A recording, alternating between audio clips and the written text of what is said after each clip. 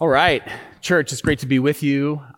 We are continuing our series as we journey through 1 Corinthians. Our series is called Sex, Suits, Spouses, and Singles. Today we're going to be in 1 Corinthians chapter 7. So if you have a Bible, turn there with me. And I don't know about you, but personally, I have found this series to be powerfully profound. Not just for the world or for the church, but in my own life. And so I hope that you've experienced that as well. Today, I think will be more of the same. We are continuing a little sort of two-part mini-series in the middle of our series on marriage and singleness. Last week, if you were with us, you'll remember that we talked about sex in marriage. It was an exciting Sunday. And this week, we are talking about struggling with marriage. So sex in marriage, now struggling with marriage. And last week, we talked about how Paul transitions to this section of the letter with this statement. Now for the issues you wrote about. In other words, now Paul is going to be answering some of the questions that these Corinthian Christians have about what it means to walk with Jesus and follow him in this world. And this church had a lot of questions. They had a lot of struggles. They had a lot of disagreements about what it looked like to live the Christian life. And one of them was around the subject of, should I be single or should I be married? As a follower of Jesus, which way of living was better?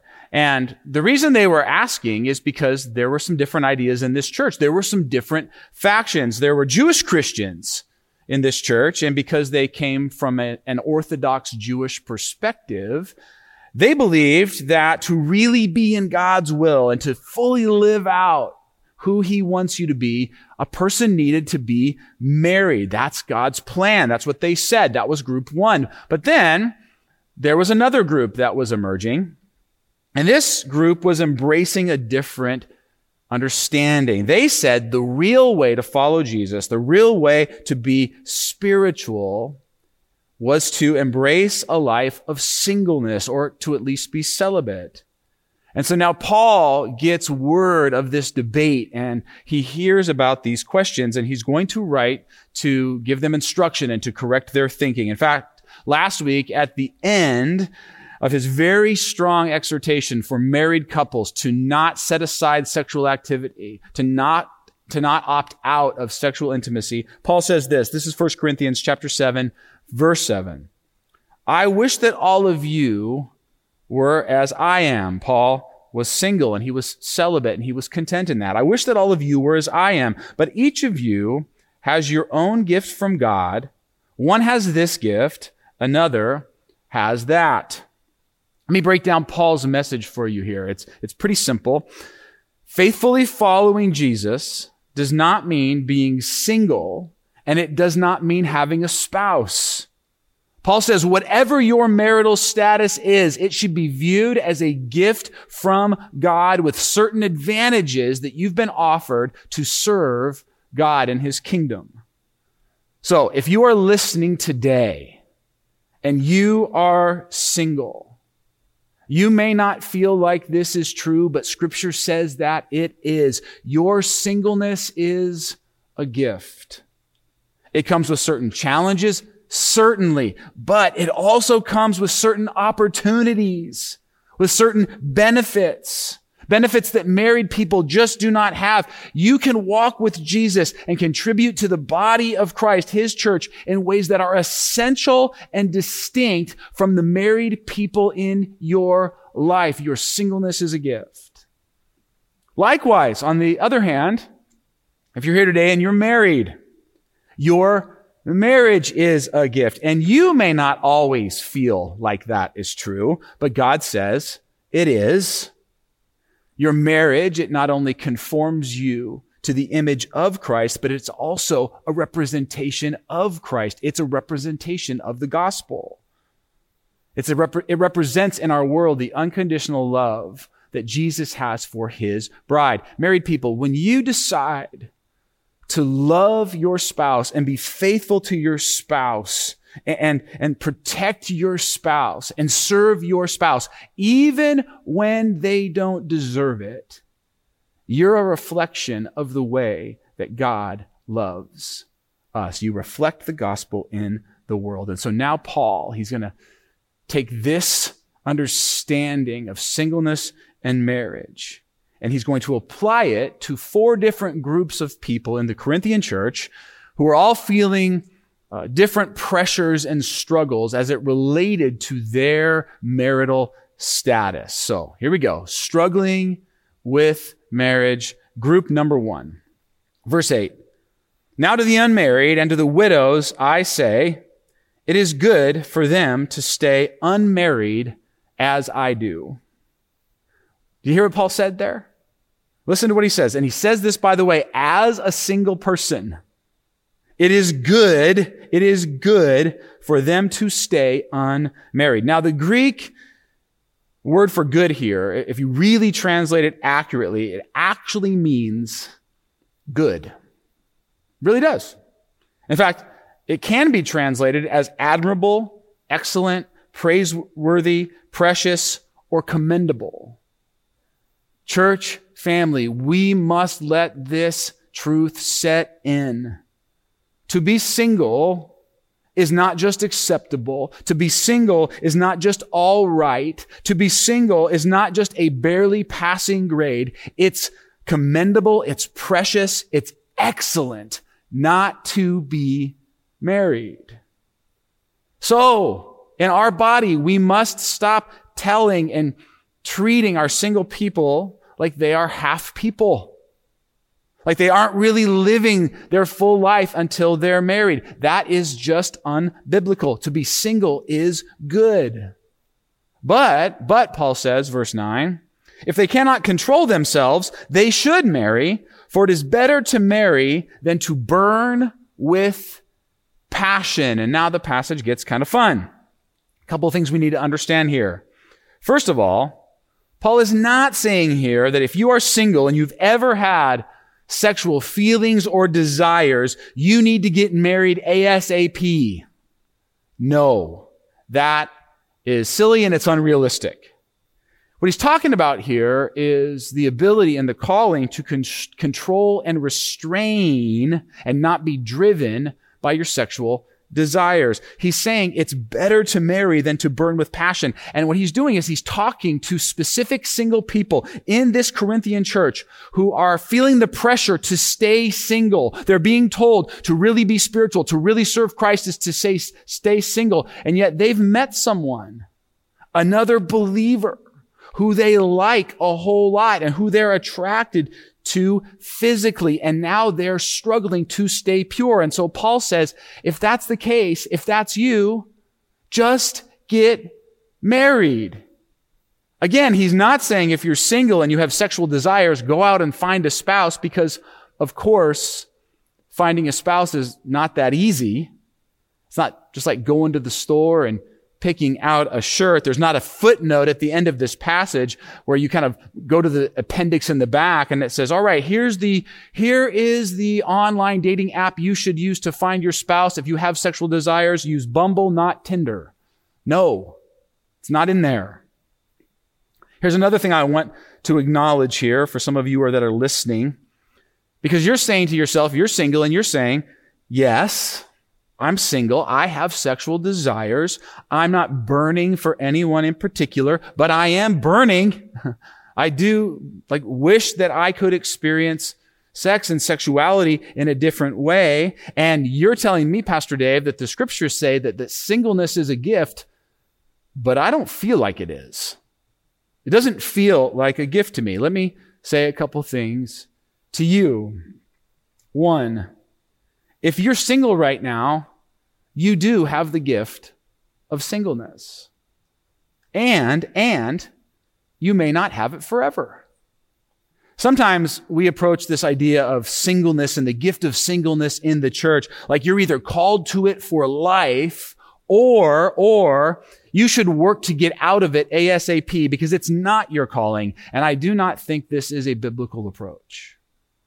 Maybe you've simply been given the gift of singleness for a while, for a season, maybe for a few years, maybe for the next decade. I don't know, but the idea is that instead of spending all of your time wondering if and when that gift will end, embrace the season you're in.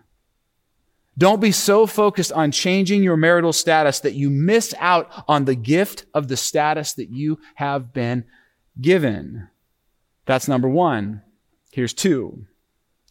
Spend lots of time and energy on becoming the right person instead of just meeting the right partner.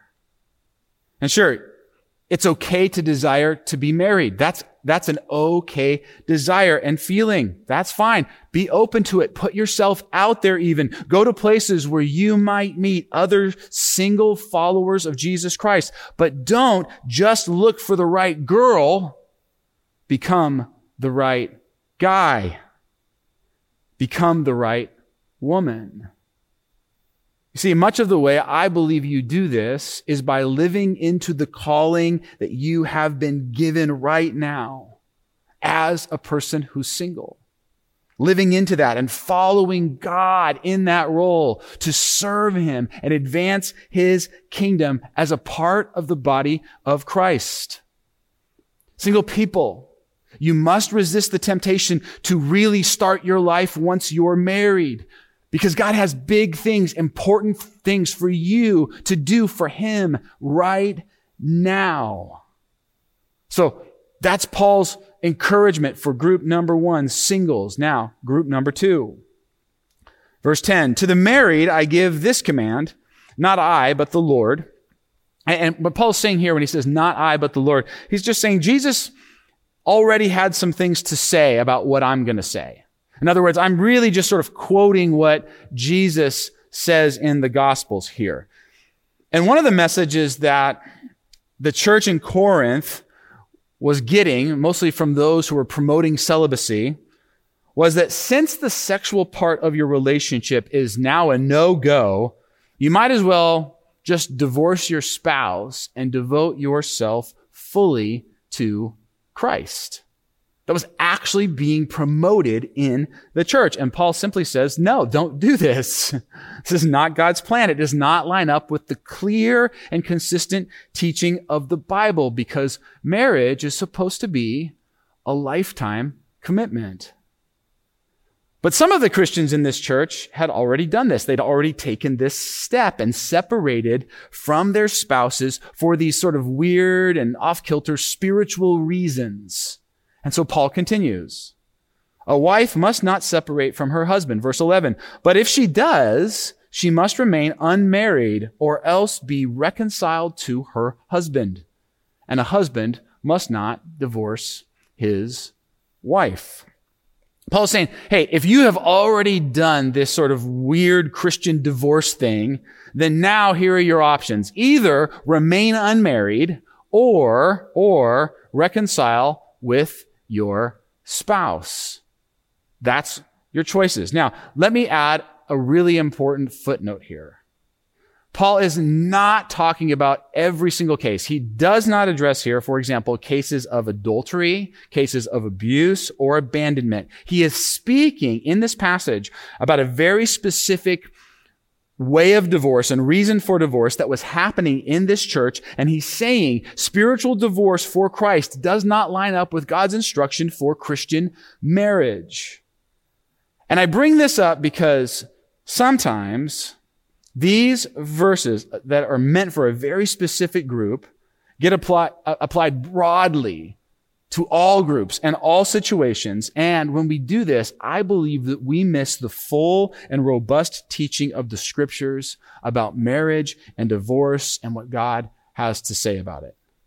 So if you're listening today and you want to get the big picture, if you want to understand more holistically what the Bible says about marriage and divorce, I'm not going to get into all of the nitty-gritty on that today. We don't have time, but I will refer you back to a sermon that I preached a number of years ago in a series we did called Wrestling with God. And in that series, I tackled the subject of divorce, what Jesus has to say about it, and what I believe the scriptures teach when it comes to this very, very important and sensitive subject. So I don't always promote my own sermons, but in this case, I went back and listened to it from a few years back, and it's a good one. So if you're interested, take a listen to that if it's relevant for you.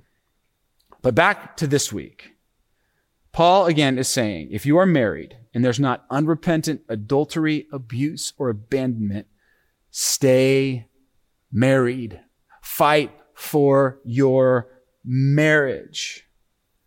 You see, the problem facing the Corinthians was in a lot of ways the same problem that we face today, and that's that the culture was influencing their views of marriage much too heavily. This happens all the time in our world. Our world has a lot to say about what marriage really is, and we're all receiving those messages. Let me just offer you a few messages from our world about what marriage is. One, our world will tell us that marriage is primarily an emotional attachment to another person. And by the way, I'm not saying that to emotionally attach to another person is not a big deal. It is. It's a big deal. It's a big thing. But our culture says it's everything. Our culture says you meet someone, you fall in love, and then your goal is to try and keep those intense feelings, that eros, those romantic passions kind of churning for as long as you possibly can. But eventually, when those feelings fade, and they will, and they'll go up and down in different seasons of your life, but our culture says when those feelings end, the marriage ends too. It must be over. I just don't love him anymore. So, if that's the case, what is the marriage? Marriage is just an emotional attachment between people. It's just a place where you get your need for passion and romance met. That's common thinking in our world. Here's another thing that our world tells us about marriage. And I got this one from a pastor in New York City by the name of John Tyson. He says, marriage in our world is secular salvation for many people. Listen to this. When you take God out of the picture, out of your life, you don't get rid of the longings that you have for transcendence and wonder and eternity and unconditional love. You just reroute them, and you reroute them oftentimes to the closest thing to God, which is people made in his image.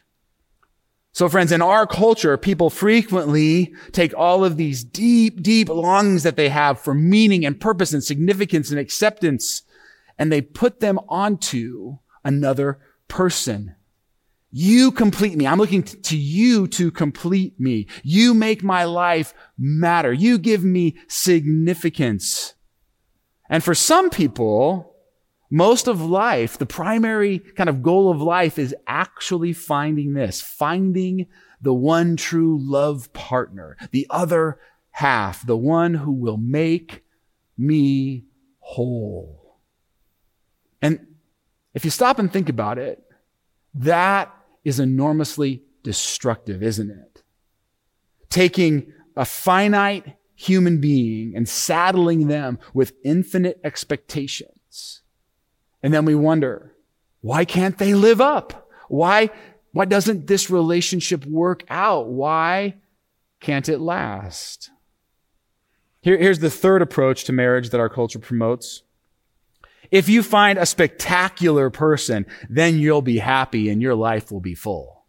It's just all about finding that one magical, amazing human to marry. That is what will really bring happiness to your life. And we've been given this idea, friends, that if I can find Superman or Wonder Woman, they will make my life good. But the problem with this idea, and I don't know quite how to tell you this, but here's the problem. You're not really all that spectacular, at least all the time. And neither am I.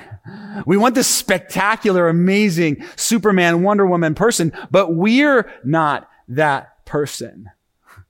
We live in a culture that says, if you can only find that one spectacular person, someone who's emotionally available, but not needy, organized and yet spontaneous, incredibly attractive, but doesn't care if I let myself go, Someone who makes a lot of money but doesn't work that much, so they're available to me, and they can take me out to dinner whenever I want to go. Right? See, the idea is we're looking for this fantasy person to make us happy. John Tyson again says this. I love this quote. Few of us live with oversexed supermodels. Instead, we live with ordinary people. People who get bad breath, body odor, and unruly hair, who menstruate and experience occasional impotence, occasional pee on the seat, and who have bad moods and embarrass us sometimes in public. Friends, the world is telling us something about marriage that will only lead to disappointment and failure. But God says marriage is something different. Marriage is not a contract under the sovereignty of self. It's a covenant under the sovereignty of God. It's not you live up to your end of the bargain and I'll live up to my end of the bargain. And if we both can do that, then we'll be happy. And by the way, the judge of whether or not you're living up to your end of the bargain is me.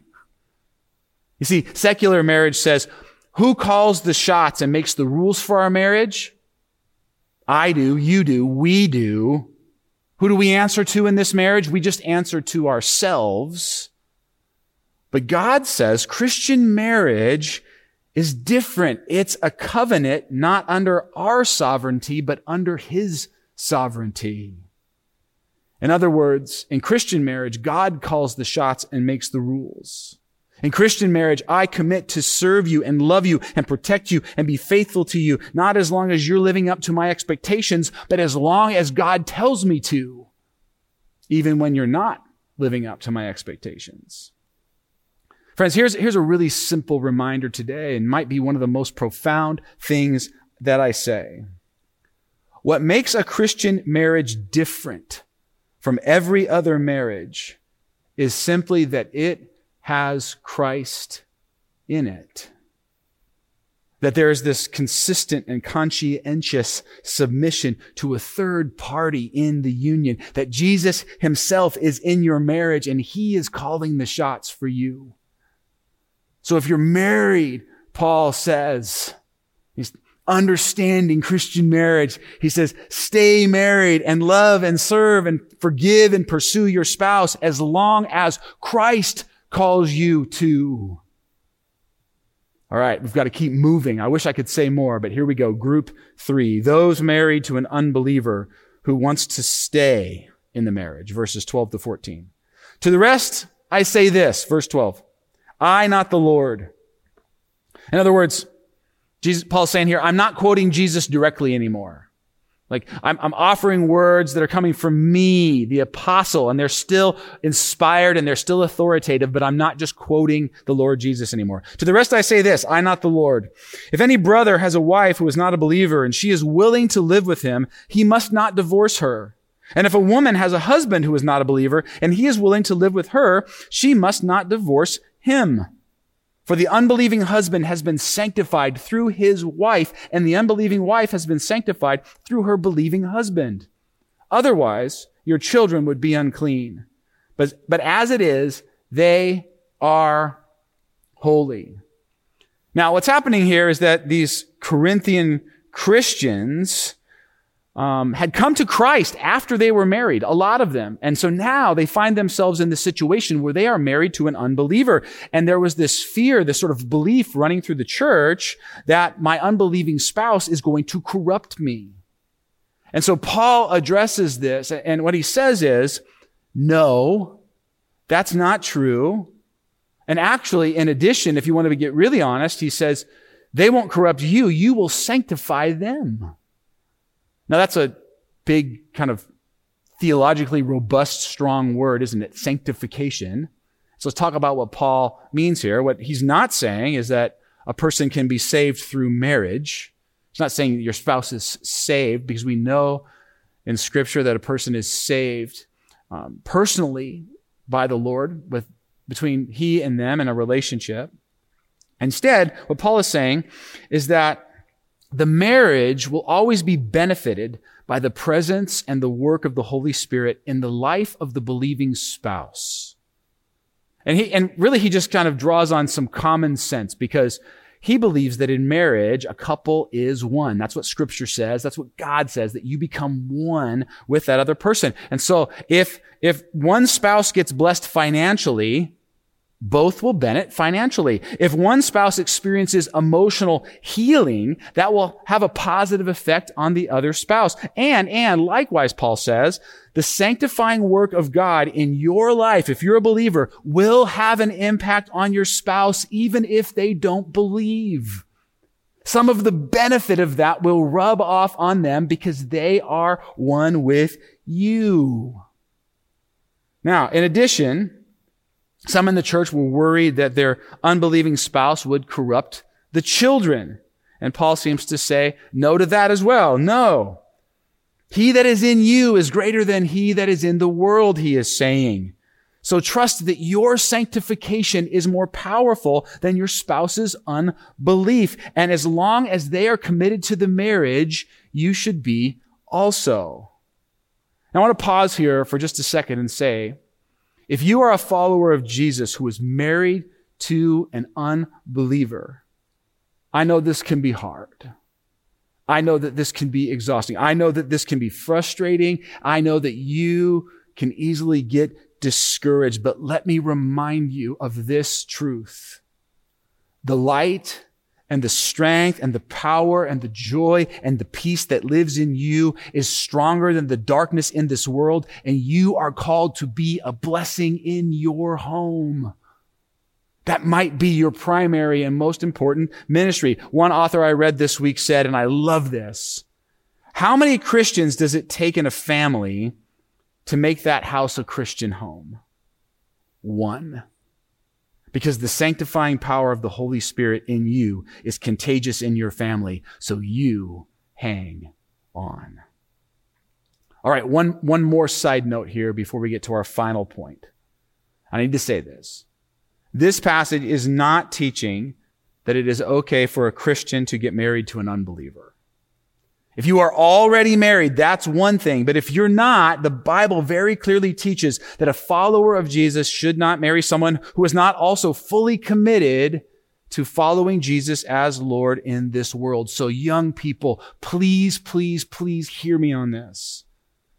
If you are dating someone, flirting with someone, seeing someone romantically, chatting it up with someone a little too much over text, and they are not surrendered to the Lordship of Jesus Christ, if they are not committed to following Jesus' lead and taking His direction for their life, don't mess with it, don't dabble with it, don't even think it. That's the warning of Scripture. And I have much more to say on that, but we do need to finish up group 4. Verse 15. But if the unbeliever leaves, if you're married to an unbeliever and they leave the marriage, let it be so. The brother or sister, and he's talking here about the Christian spouse who was left, the brother or sister is not bound in such circumstances. God has called us to live in peace. Paul uses the word bound here, and this is what he's saying. He's saying, if your spouse leaves you, if they abandon the marriage, you are now free, you are unbound, you are now free to remain single, or if the Lord calls you to remarry a Christian spouse. And he says, God has called us to live in peace. In other words, if this happens to you, if this has happened to you, if you fight for your marriage and your spouse leaves, Paul is saying you can have peace.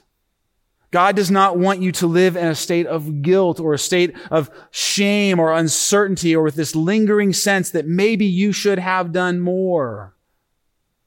Because what some of the Christians in Corinth were saying, and maybe you can relate to this, they were saying, but I so desperately wanted my spouse to get saved.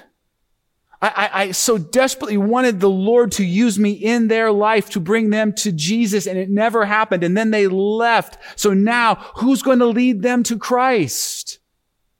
That was their stress. That was their struggle. And they had no peace. And so Paul closes our passage today with these words.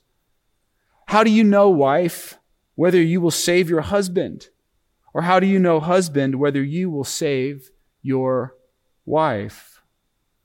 You see, sometimes, even though it's hard, for the sake of peace in our own lives, God calls us, allows us to let people go. To trust that He can work in their lives outside of us and beyond us. That He still has a plan, even though He's allowing us to release them. You see, behind this is this understanding that God loves people more than we do. That He longs for people to come into a saving relationship with His Son. See, behind this is the biblical conviction that God's heart and desire is that every person would believe that Jesus' death was the price that was paid for their sin, and that they would trust Jesus' resurrection as the victory over sin and death that was won for them. That's what God longs for, friends. And sometimes He says, it's not your job to run after them anymore, but I'm still running after them. Maybe you're listening today. Maybe you're hearing these words, and a lot of people have been running after you with the gospel over the years, but you have never trusted Jesus Christ as Lord. If that's the case, if that's you, sometimes people are called to back off, but God will never back off because He loves you and He longs for you to be in right relationship with Him. And so today I invite you and I challenge you and I ask you, will you accept Jesus Christ as Lord and Savior? What are you waiting for? Will you allow the one who created you and loves you and has a wonderful plan for your life, a plan of peace and meaning and joy and fulfillment and an eternity with Him? Will you allow the God of the universe to come into your life today? If so, if the Holy Spirit has been pulling you towards the Lord, and today the Holy Spirit is saying, it's time to get off the fence, it's time to declare Jesus as Lord, I'm going to pray in just a minute, and I invite you just to pray in the privacy of your own mind and heart. Just talk to your Heavenly Father. Just use the words that I say to lead your conversation with Him. And so I'm going to pray right now, and if you need to accept the Lord as Savior, pray this prayer with me. Father, first of all, I just want to acknowledge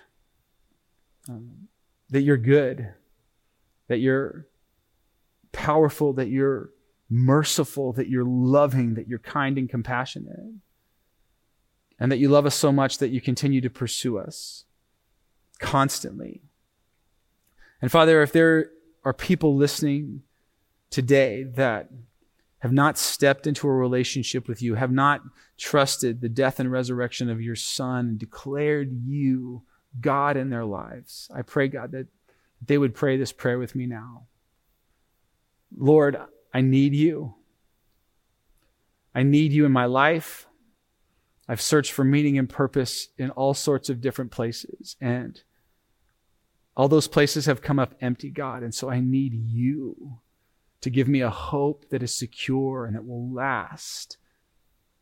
And so I acknowledge that I'm a sinner and that I'm saved by the grace that you offer through the death and the resurrection of your Son. I surrender myself to you, Father. I declare Jesus as Lord of my life. And I'm asking for you to come into my life and help me to walk with you, to shine for you, to experience your love, and then to offer it to other people. God, I pray all this to you because you're trustworthy and you're good.